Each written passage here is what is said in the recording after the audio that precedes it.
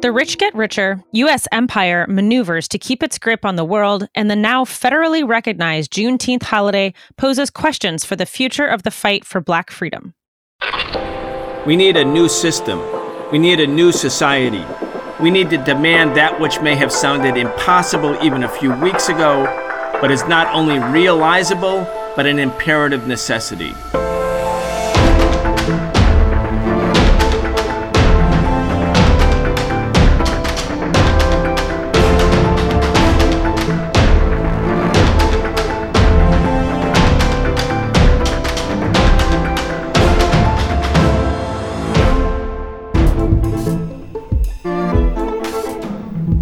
Welcome to today's episode of In the News, our Tuesday show on the Socialist Program with Brian Becker.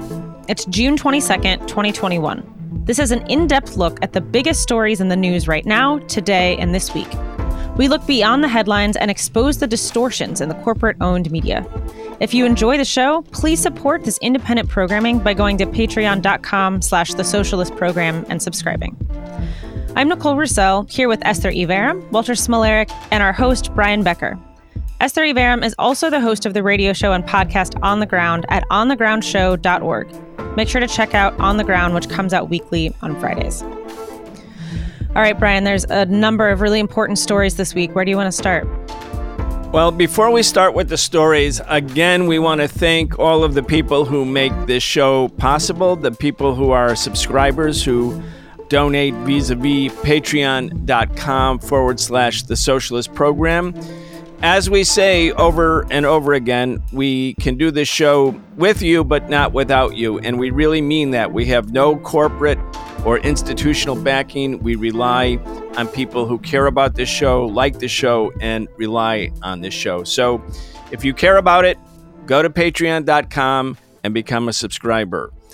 All right, Nicole, Esther, Walter, big news. The U.S., while it passed the number 600,000, a tragic number, 600,000 dead from COVID since March of last year.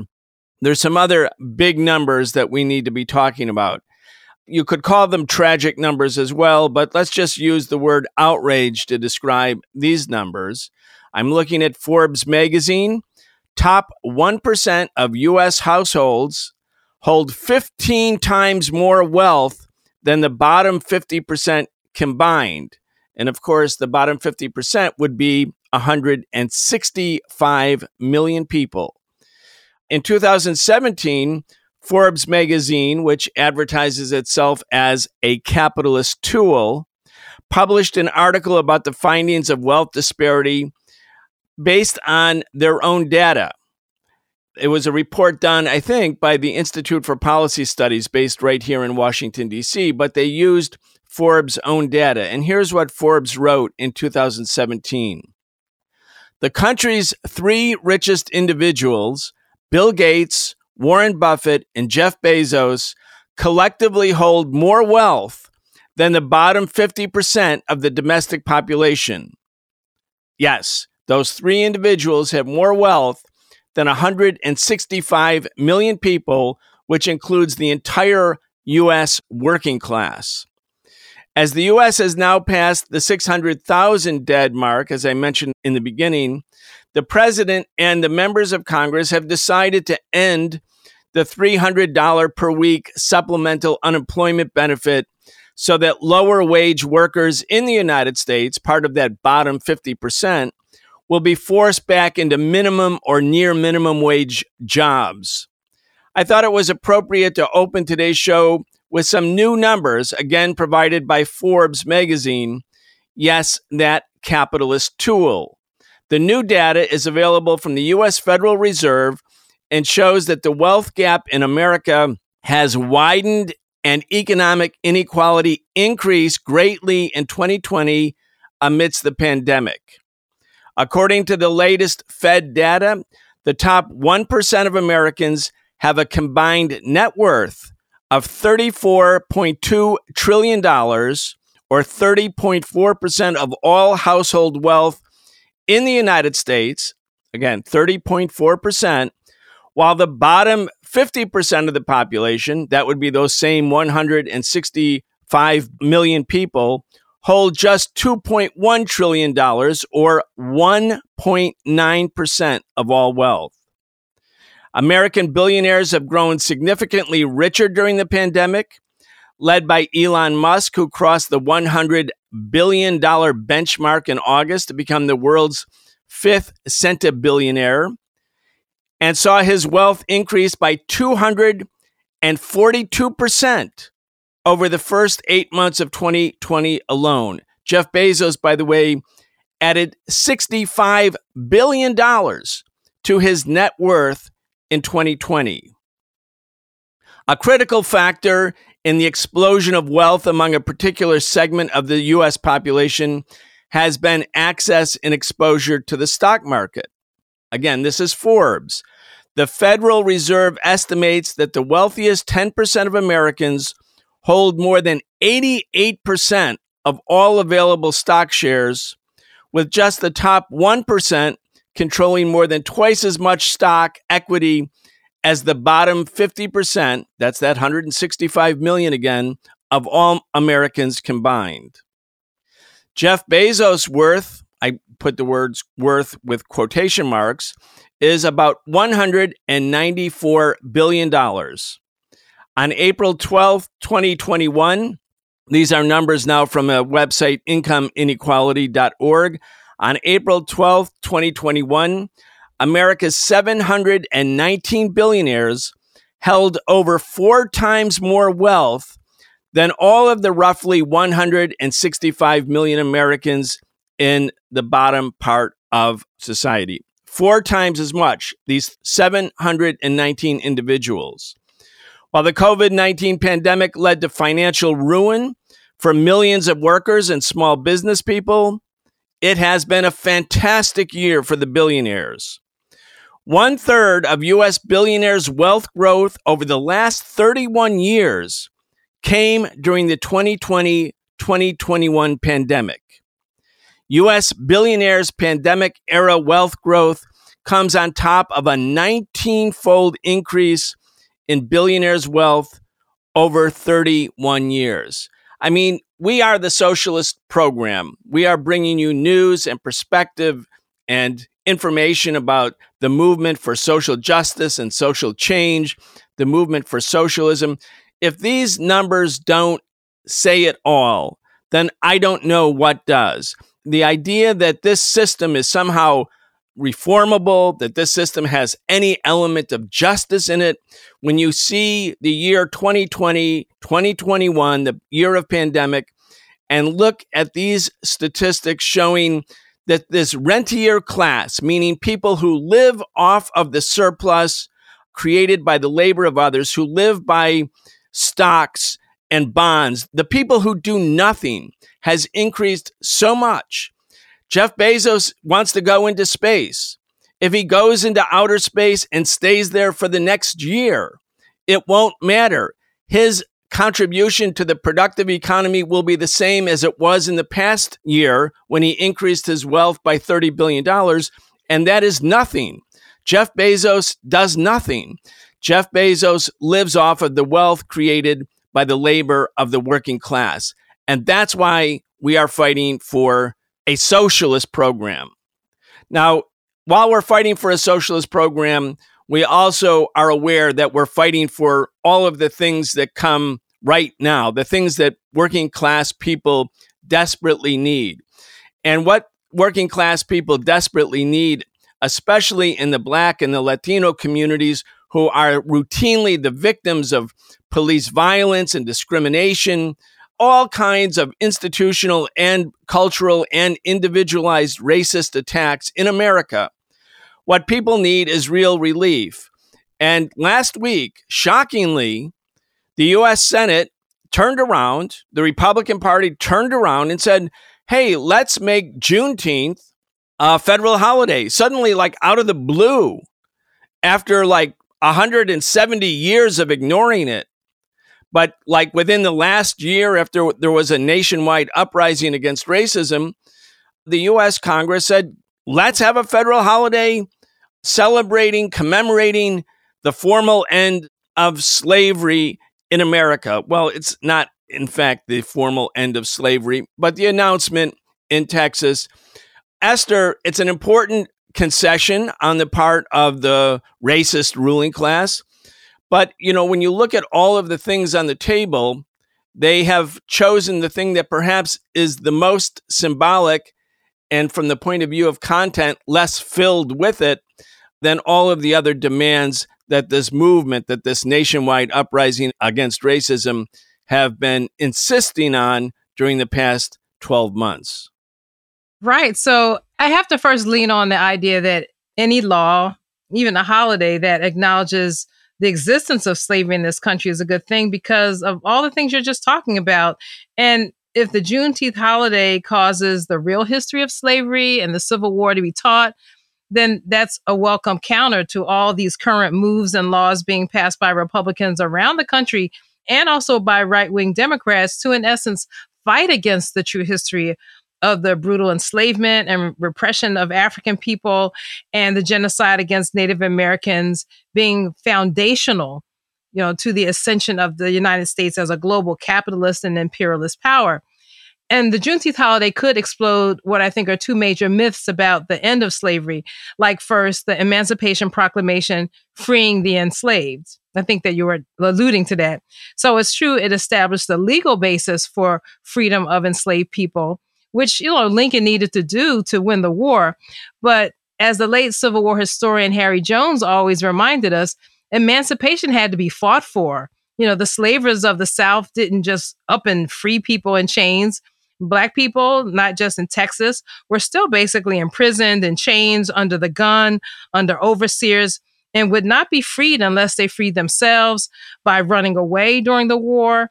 And so a second point is that Black people freed themselves by taking the step to run away, to join the Union Army, and to fight for their own freedom.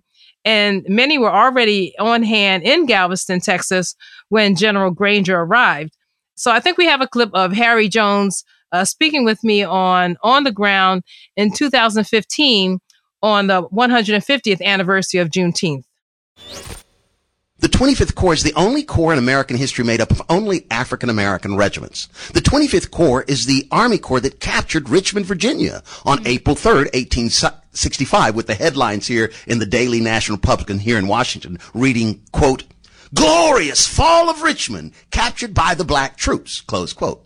This 25th Army Corps would go on to stop Robert E. Lee's army at Appomattox Courthouse, Virginia, thus resulting in the surrender of Lee's army to Grant at Appomattox Courthouse, Virginia on April 3rd, 1865. So this is the famed 25th Army Corps that many fear. And when Granger gets to Galveston, a brigade, over 1,000 of these African-American heroes are in Galveston. So certainly the word of the Emancipation Proclamation is in Galveston in the person of these conquering African-American soldiers. So that's the late historian Harry Jones. And so I think if this holiday in history is commemorated correctly, it will do much to squash what historian Gerald Horne calls the white savior narrative of General Granger arriving at Galveston on June 19, 1865. And it's partly this false narrative that allows even white supremacists to feel good about the Juneteenth holiday, and that raises problems for people fighting for Black liberation today in 2021. So creating a Juneteenth holiday is symbolic, compared to actually supporting reparations for slavery, Jim Crow, and ongoing systemic racism, discrimination, and the ways that the legacies of slavery continue through racist police terror and mass incarceration. And so I think there are some people's victories right now represented by the scheduled sentencing this week of Derek Chauvin for murdering George Floyd, or in the victories of more of the true history being told. Esther, what you were saying is so important. And this is the part that we have to fight for. And as you mentioned, Juneteenth can be celebrated by the Republicans too now under pressure from the mass movement, because they can say this white Union general came to Texas and told and informed the enslaved people of Texas, you are now free. And finally, 2 years after the Emancipation Proclamation, which was signed in January 1863, the people of Texas learned of their freedom, when in fact, this was the armed uprising of the Black working class in the United States, and in particular in the southern states, but not exclusively the southern states, that caused the Union victory. I mean, 200,000 Black soldiers participated in the U.S. military after the Emancipation Proclamation. 200,000, 170,000 in the Army, 30,000 in the U.S. Navy. And if anyone reads any objective accounts about how the last 2 years of the war played out, you can't but come to the conclusion that it was the intervention of Black people with rifles in hand who were the decisive factor. Up until then, the South was winning the war. Most of the Northern generals were half-hearted about the war itself. They all were, almost all of them. Some of them were very anti-racist. Some of them were, in fact, Marxists. But many of them, especially the top commanders, were racists. It was the intervention of the Black freedom fighters who turned the tide. Again, everybody should remember, 200,000 enslaved, formerly enslaved, and free Black people joined together in armed regiments and conducted the fight as if it was a war for national liberation, which for them, of course, it was. Absolutely. And so if this law can have that story told, and it can encourage other stories being told, like Elaine, Arkansas, where Black sharecroppers was trying to form a union to get a fair price for their cotton, and they were massacred, and it led to a greater massacre of their whole community. Historians now think that up to 800 people may have been killed in Elaine, Arkansas in 1919. The other thing that I'm struck by this law is that it kind of feeds into this other narrative where you find these types of laws and measures to uplift oppressed groups are happening while the U.S. is continuing to carry out, its imperialist policies that oppress Black and brown people around the world, and also religious groups and the LGBTQ community around the world. So they can enlist, Black people like Lloyd Austin to be Secretary of Defense, or Linda Thomas Greenfield to be the UN ambassador, to be down with the imperialist project and pass these type of laws to kind of make us feel a little better here in the homeland, right here inside the U.S. But at the same time, these lawmakers in Congress, they cannot pass other things that people are looking for, like real relief from this racist police terror, from efforts across the country to suppress Black votes. And so they can't do that, but they can make Juneteenth a holiday. All right, Nicole, we started the show talking about gross income inequality, the gross disparity between the growth of billionaire wealth in America and the rest of society, especially the working class. But the manifestations of power of the billionaires, and not just the billionaires, the multi-millionaires, and the corporations and banks that basically keep them going as the ruling class, their influence is everywhere. It's in the U.S. House of Representatives. It's in the U.S. Senate. Of course, all the members of the Supreme Court are rich themselves. New York City, New York, the Big Apple, an important mayoral contest going on. There, too, you see the power, the immense power of big money. Let's talk about the New York mayoral race. Well, New York City, for their campaigns, their political campaigns, has a kind of a public funded program that has actually spread and been used as an example and spread to other cities, including Washington, D.C. Despite that, of course, because of the Citizens United decision from the Supreme Court, which allows unlimited spending in certain forms, you're not allowed to kind of coordinate with the candidate. But of course, there are loopholes and ways around that the uber wealthy figure out. So I say all that to say that in the New York City mayoral campaign, so far, super PAC spending, so totally untraceable, unlimited spending in the mayor's race has exceeded $24 million. $24 million. And that's about 30% of the $79 million that's been spent on the campaign so far. So a third of the money that's being spent to elect somebody who will lead and govern the biggest city, maybe the most important city in the country, 30% of that is by individual billionaires. So I want to go over some of them because it's really fascinating when you look at actually what's happening here. So Stephen Cohen, the hedge fund billionaire who owns the Mets, donated $500,000 to Andrew Yang's super PAC, unsurprising, and then another $500,000 to Mr. Adam. He's probably the front runner in mid-May. And then after Adams kind of took the front seat, so to speak, he's, in the lead, then Cohen gives him another $1 million. Another billionaire does the same thing. Daniel Loeb, another hedge fund billionaire, an outspoken supporter of charter schools, which is a theme you'll see here in a minute, and a former chairman of a charter school, donated, again, $500,000 to Adams and $500,000 to Yang in their super PACs in May.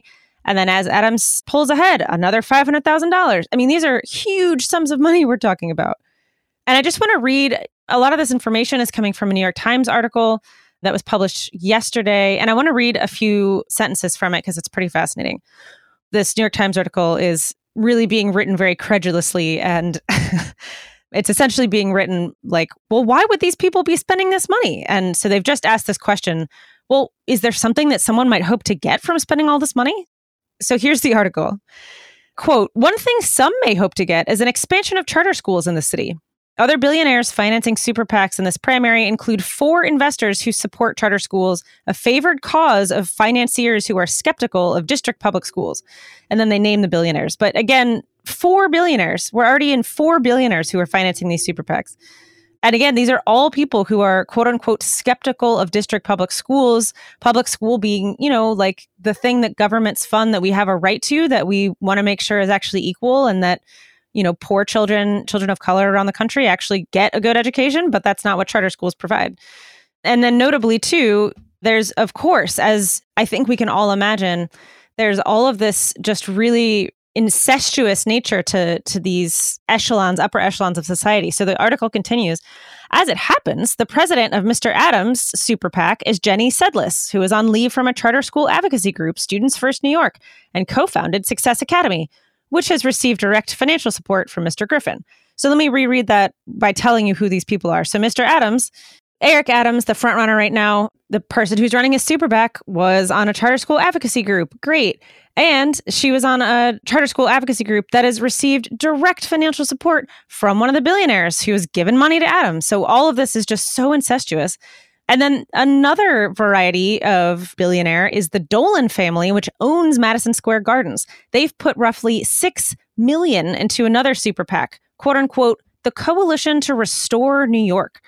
I want to be clear, and as does the article, quote, the Coalition to Restore New York is candidate agnostic and is not supporting or opposing anyone for office in 2021, says Rich Constable, an executive vice president at Madison Square Garden.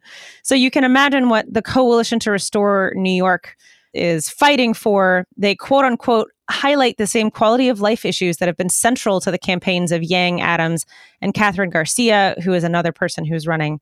They say that the things that they really want to emphasize are, quote, how they would fight crime, reignite tourism, and stop the, quote unquote, exodus of New Yorkers from the city. Now, you and I might sit here and think, oh, the exodus of New Yorkers from the city, they must mean the affordable housing crisis going on in New York. And they must mean the people being pushed out of New York who've lived there for a long time who can't afford the city anymore.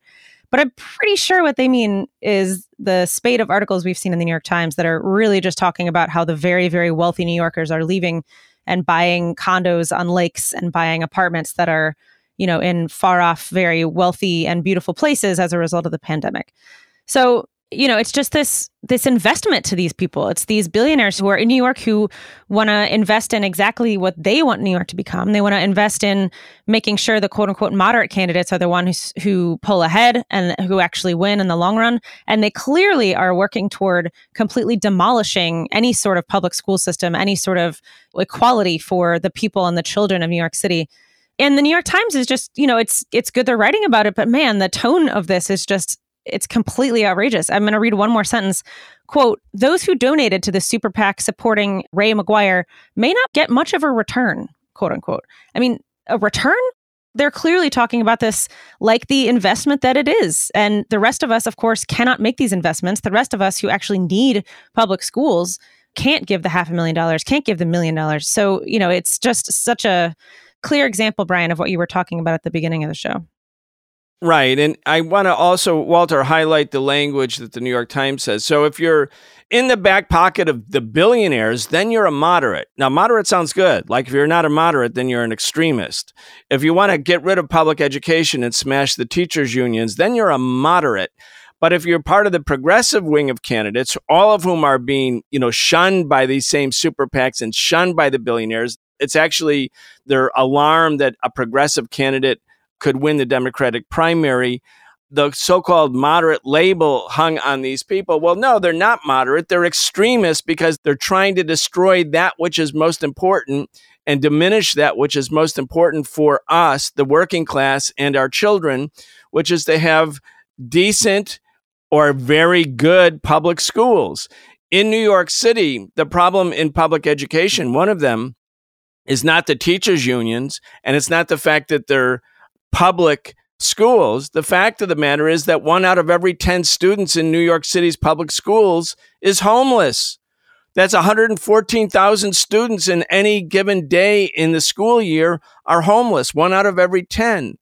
Luckily, Walter, there is a socialist running for mayor in New York, and we're going to have an interview, I think, with her next week. But anyway, let's just talk about this language of moderate. These are the really moderate means the billionaire capitalists. The extremists are those who really want what's best for the working class in New York City, including working class kids. Yeah, well, first of all, that's an important point, Brian. There is a socialist who's entered the race for the New York City mayor's office, Kathy Rojas. You can check out more about her campaign by going on Instagram, Rojas for Mayor. You can also check out Twitter, Rojas for Mayor 2021, at Rojas for Mayor 2021. But yeah, to your larger point, yeah, I mean, this label that those who desire the complete breakdown of any type of social safety net that working people enjoy, the rollback of rights won by oppressed people over decades and centuries of struggle, the idea that that represents a moderate pole in politics is so ridiculous. And, in addition to what you said, I just wanted to highlight one other political dynamic associated with that, which is that this is something that's essential to the rise of the far right, the extreme fascistic right wing in U.S. politics, because essentially enables the rightward march of politics in this country. I mean, the idea that Social Security, the retirement age, should be raised would not have been considered a moderate issue, 20, 30, 40 years ago, right? That would be a right-wing extremist position. But because the Democratic Party essentially takes as a starting point whatever the most extreme right-wing elements in U.S. politics is calling for, and then tries to triangulate around that, like, okay, well, let's just be like a notch or two less extreme, less terrible than those people, and we'll call that being moderate. Well, then the next electoral cycle, the right wing can move further to the right. And then the Democratic Party, all the moderates in the Democratic Party will try to catch up with them, and so on and so on and so on, until you have, the Tea Party becoming a dominant force in politics, and later on, the pro-Trump wing of the Republican Party. And now you have people like Marjorie Taylor Greene, all because what are in fact right-wing positions, extreme conservative positions, are being labeled moderate, letting the right wing just go wild and move further and further to the extremes of the political spectrum. Let's stay on the theme of language. If you're attacking public education, attacking teachers, trying to drive low-income workers back to work into minimum wage jobs, that means you're a moderate. And if you want something better for the working class, you're not moderate, meaning I guess you're an extremist. Check out this headline from the Washington Post. Joe Manchin, at the apex of his power, finds few allies in his quest for bipartisanship. Okay, I mean, we're talking about how bad the language is in the capitalist media, but this one is truly nauseating. Joe Manchin, at the apex of his power, finds few allies in his quest for bipartisanship. I mean, Manchin sunk the minimum wage increase. It didn't not only not go to $15 an hour, and again, that wouldn't have been immediately, but over numerous years, but it didn't increase by 1 penny. And the minimum wage hasn't gone up since 2009. The minimum wage today is 60% of what it was when Dr. King organized the Poor People's March in 1968. Manchin sunk that. He wouldn't support the American Families Plan, or at least he wouldn't help get rid of the filibuster that allows the Republicans to sink that. He made sure to say that he wouldn't support the Voting Rights Act of the Democratic Party. And the Washington Post says, in his quest for bipartisanship. No, it's not a quest for bipartisanship. Joe Manchin is a reactionary. He's a Democrat. He's also a reactionary. He's worth, quote, $7 million. His daughter is a part of Big Pharma. She's, quote, worth $30 million. She raised the price of pharmaceuticals that are absolutely necessary, especially for children. Esther, this language is gross. Yes. And, speaking of language, Reverend William Barber and the Poor People's Campaign led a march on Manchin last week down in Charleston, West Virginia. And it was really designed to draw attention to exactly what you're talking about, this hypocrisy and this use of language to talk about bipartisanship and what he's really trying to do when he's not trying to do that at all. I think we have a clip, if we want to play a little bit of it, of Reverend Barber really getting down to the issue with Joe Manchin. Voting rights is not an issue only of race. And I want to challenge all of us in this country. The Republicans actually want a black-white fight. That's all they want to make folk think that's all it is. But voting rights is as much an issue for my poor white brothers in the hollers of West Virginia as it is for my brothers that are black in the hood, as it is for my indigenous native brothers on the reservation, as it is for my Latino brothers and my Asian brothers and sisters. And especially here. Which side are you on, Joe Manchin? Because in West Virginia, 700,000 people are poor and low wealth. Which side are you on? In West Virginia, 355,000 people make less than $15 an hour. Which side are you on, Joe Manchin? In West Virginia, 46.7% of the census tracts can't even afford water. Which side are you on, Joe Manchin? Because West Virginia needs free and unabridged voting. West Virginia needs a $15 living wage. West Virginia needs health care for everybody. West Virginia needs infrastructure. In fact, West Virginia needs a real senator that doesn't just talk about it. So that's Reverend Barber last week in West Virginia. And we don't have anybody in Virginia, in Washington, D.C., or in Congress talking like that. We don't have anybody stepping outside of these categories set up by big donors where you have to basically fight against working people to stay in office. So I just give big props to the Poor People's Campaign because sometimes they're the only ones out here regularly in those types of forums speaking back to these politicians. Yeah, I just was reading this article. Joe Manchin, at the apex of his power, finds few allies in his quest for bipartisanship. And in addition to the points that everybody's making here, I just wanted to bring up how ridiculous it is in terms of covering Joe Manchin's personal background. I mean, Joe Manchin, even though he has this sort of everyman image that he likes to cultivate, I mean, he's a millionaire and he comes from an elite family.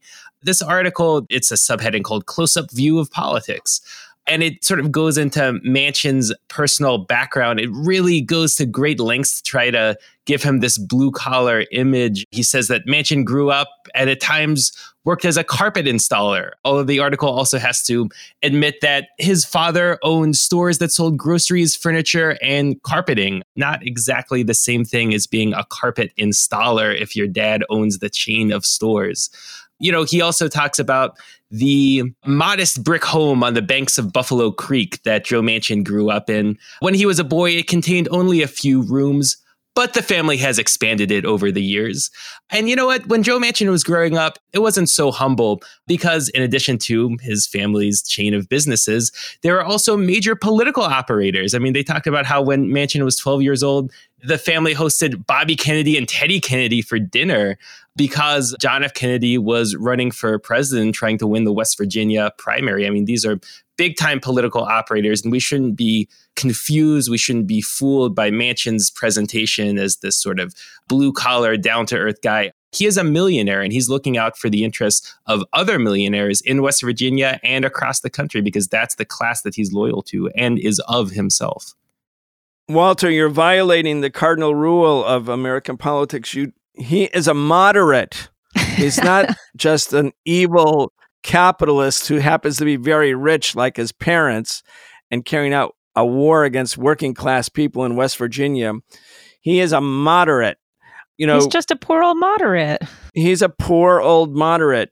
The whole system is so unmoderate because everything in America, in American capitalist politics, is about money and whether you have access to money. Are you connected to the capitalist banks and to the corporations? If you are, you get this lovely label of being moderate. But in fact, this is an extreme system, a system of extreme wealth that dominates. It's an extreme plutocracy. I mean, the recent elections, I don't know how much Manchin spent, but do you know when Lindsey Graham was running to recapture his seat in South Carolina, you know how much that Senate race cost in 2020 for the two candidates? $164 million for one Senate race. And guess what? That wasn't the record in 2020. In nearby North Carolina, the two candidates and their backers spent $265 million. And of course, the Senate seat in Iowa, Iowa is all important to American politics. That seat, the two candidates spent $218 million, the two candidates and their super PAC backers. A system of extreme wealth, extreme plutocracy. In fact, it's a dictatorship of the rich. Let's go on to another story talking about the dictatorship of the rich. There was an overt, open military dictatorship for a long time in Peru. It had a civilian sort of camouflage with the presidency of Fujimori. His daughter is now trying to stage a coup d'etat because there was an election where a socialist won. Esther, real quick, a military coup. That's the demand of the losing candidate, Fujimori, in Peru. Right. So on Friday, more than 80 retired military officers urged the Peruvian armed forces not to recognize Castillo as the president if he's formally declared the winner. And the retired officers called on military leaders to, quote, act rigorously to remedy the election, claiming Castillo would be a, quote unquote, illegitimate and illegal commander-in-chief. So Fujimori is capitalizing on this sentiment by these retired military officers. She is claiming that 200,000 of the votes were not legal. She's claiming fraud with no evidence. And so I have to give credit to our friends at the Institute for Public Accuracy who really put it into context today. Throughout all of this, the OAS, the Organization of American States, which we know supported the coup in Bolivia, they have remained silent, even though they didn't come out and support a coup like they did in Bolivia here in Peru. They're not saying anything. And the longer that Castillo is not declared the official winner, the longer this kind of undercurrent of could there be a coup is fomenting, and is very dangerous for the people in Peru. Yeah, but if it succeeds, it'll be a moderate coup. Walter, let's go on to another story. Biden met with Putin. Before he met, he said he agreed he was a killer. And then he went, and some of the rhetoric was toned down, but basically the U.S. policy is the same, trying to carry out economic war against Russia. So here you have Biden coming in. Trump, who is always declared as being pro-Russia, in fact, imposed the heaviest economic sanctions ever on Russia ever since it became a non-communist-led country after the fall of the Soviet Union. But Biden is back, and he's preparing for more sanctions. And of course, being a moderate as he is, he's also moderately condemning the interference by Russia in the political affairs of other countries. A truly earnest and sincere presentation about what's wrong with Russia while accusing Russia of meddling in other countries, and yes, preparing for more sanctions. That's right. I mean, Biden described his orientation, his approach towards Russia as strategic stability, which essentially means the maintenance of the status quo, which is hostility. I mean, relations between the United States and Russia are at a very, very, very low point, I believe, because of the actions of the United States, essentially marching ever closer to Russia's borders with military equipment, military alliances, and partnerships. But essentially, Biden is saying, okay, we don't desire the intensification of that conflict. And we're also essentially not going to do anything to solve the core reasons that there is a conflict between Russia and the United States. Now, that actually disappointed a lot of hardliners in the Pentagon and in the State Department establishment, the foreign and military policy elite of the United States, because they actually do want to intensify the conflict. They want relations to get to an even worse point. So there was an announcement by the National Security Advisor, Jake Sullivan, the other day that you're mentioning, that the United States was preparing, although he didn't give details, preparing economic sanctions of some type to impose on Russia. So, one could speculate that this is maybe a concession to those forces that were a little bit disappointed by Biden's orientation, his tone, his rhetoric during that summit. I mean, Sullivan himself is part of that camp of, sort of extreme anti-Russia hawks. But, ultimately, I don't think that Joe Biden is functioning as a man of peace here. It's sort of a tried and true method in the management of U.S. empire to, just momentarily soften up a little bit on Russia when you're in a position of complete and total hostility towards China to foster distrust between the two powers. And that was, certainly what Biden was doing at the G7 summit and the NATO summit, sort of reorienting all the junior partners of the United States towards the new Cold War with China. So maybe he desires a momentary period of relative calm with Russia so he can focus on that, perhaps even more dangerous task.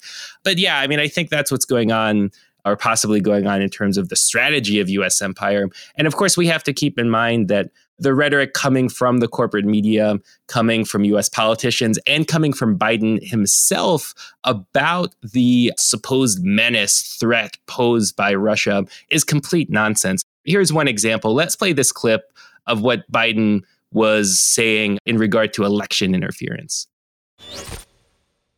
Let's get this straight. How would it be if the United States were viewed by the rest of the world as interfering with the elections directly of other countries? And everybody knew it.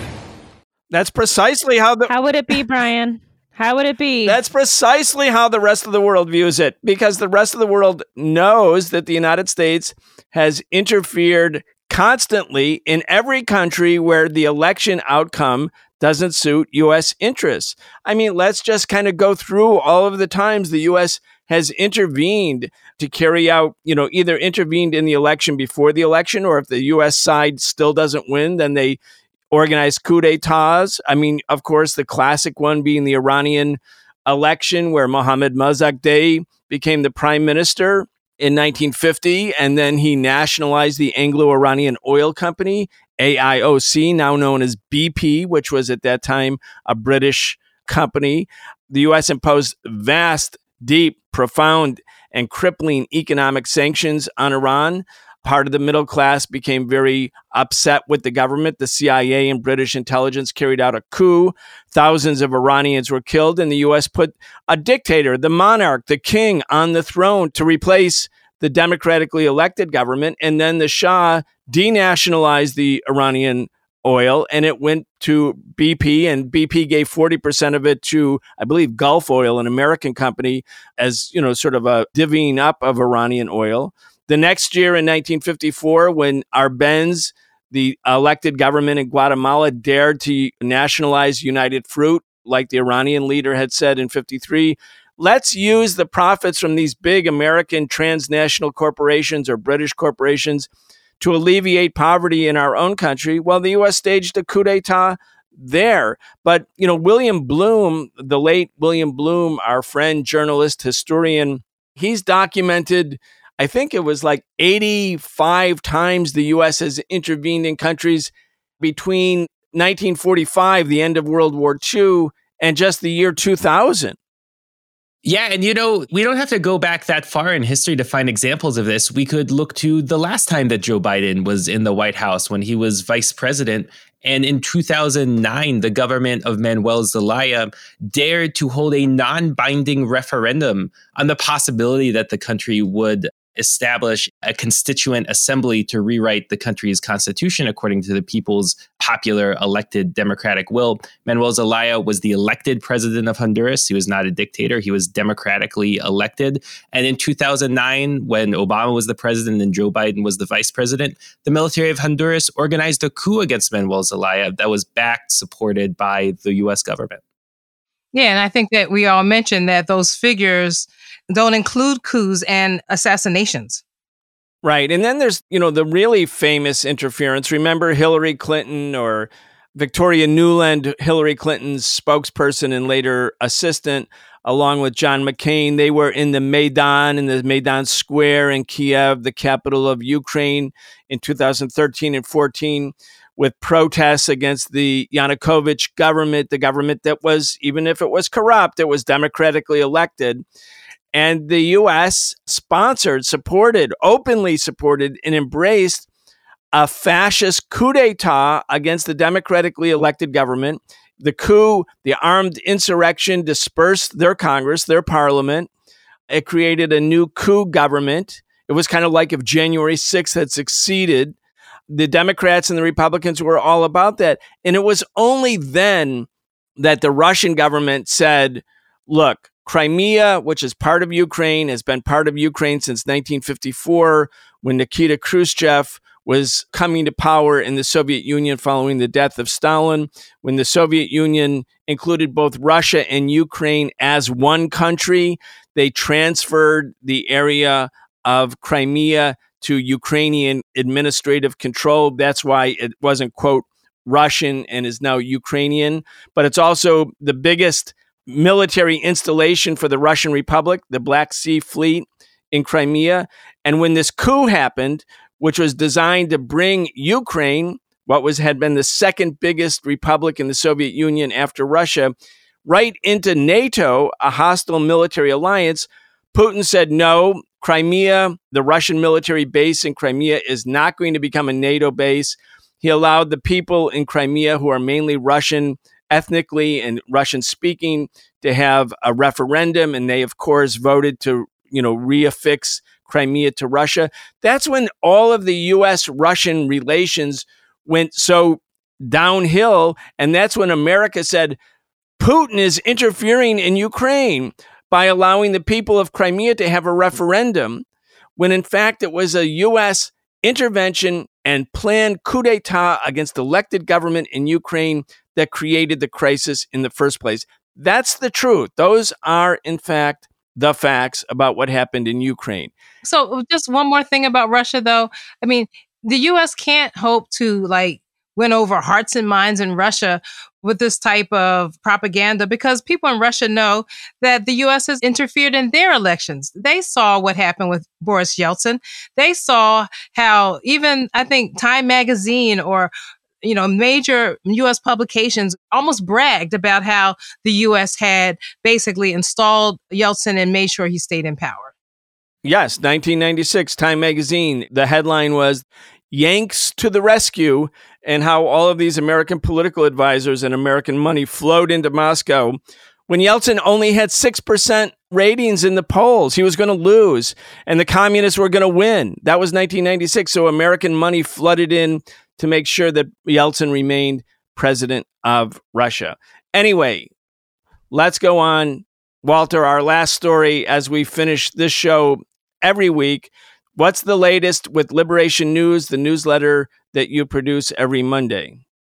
Thanks, Brian. Yeah, everybody, please go to liberationnews.org and sign up at the top for the newsletter. We'll send you every Monday the most important stories that we post about international, national, and local developments. A couple that I want to highlight today. This article, Sequim Washington Community to Protest Racism at Local Restaurant, the most popular article this week. It's a very interesting story about a struggle against racism in the small town of Sequim, Washington. There was a restaurant owner who is notorious for, racist practices in this town. And people are fighting back even in this small, traditionally conservative part of the country. Also, I wanted to encourage everybody, check out an article titled Texas Activists Protest New Anti-Abortion Law. The state of Texas has signed into law, Governor Greg Abbott has signed into law, perhaps the most restrictive abortion law in the country, a clear attempt to essentially overturn Roe versus Wade, eviscerate reproductive rights. This is an article about protests that are being held to resist this attack on women's rights. Check that out. Texas Activists Protest New Anti-Abortion Law. And go to liberationnews.org. Sign up for the newsletter at the top. We want to go out today by remembering Abdul Shahid Luqman, our dear friend and comrade, the husband of Jackie Luqman, also a dear friend and comrade.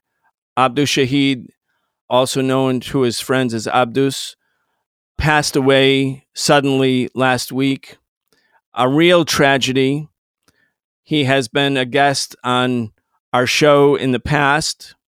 Jackie Luqman, of course, is not only a co-host of By Any Means Necessary with Sean Blackman, but she is a longtime leader and activist in the movement for social justice here in Washington, D.C. A real tragedy. We send our regards and our love to Jackie Luqman. I also want to encourage our listeners to stay with us. The rest of this week we'll be joined tomorrow by Richard Wolff, again for our weekly segment on the economy. We'll be talking about the stock market. And on Thursday, we'll be joined by journalist and scholar KJ No. So stay with us the rest of this week. You've been listening to the Socialist Program with Brian Becker, where we bring you news and views about the world for those who want to change it. If you enjoyed the show, subscribe on your favorite podcast app and follow us on Facebook, Twitter, and Instagram. We can only continue our work bringing you high-quality news, analysis, and history with the support of our listeners. Connect with us and become a patron at patreon.com/The Socialist Program and receive an invitation to participate in an exclusive monthly seminar with Brian Becker.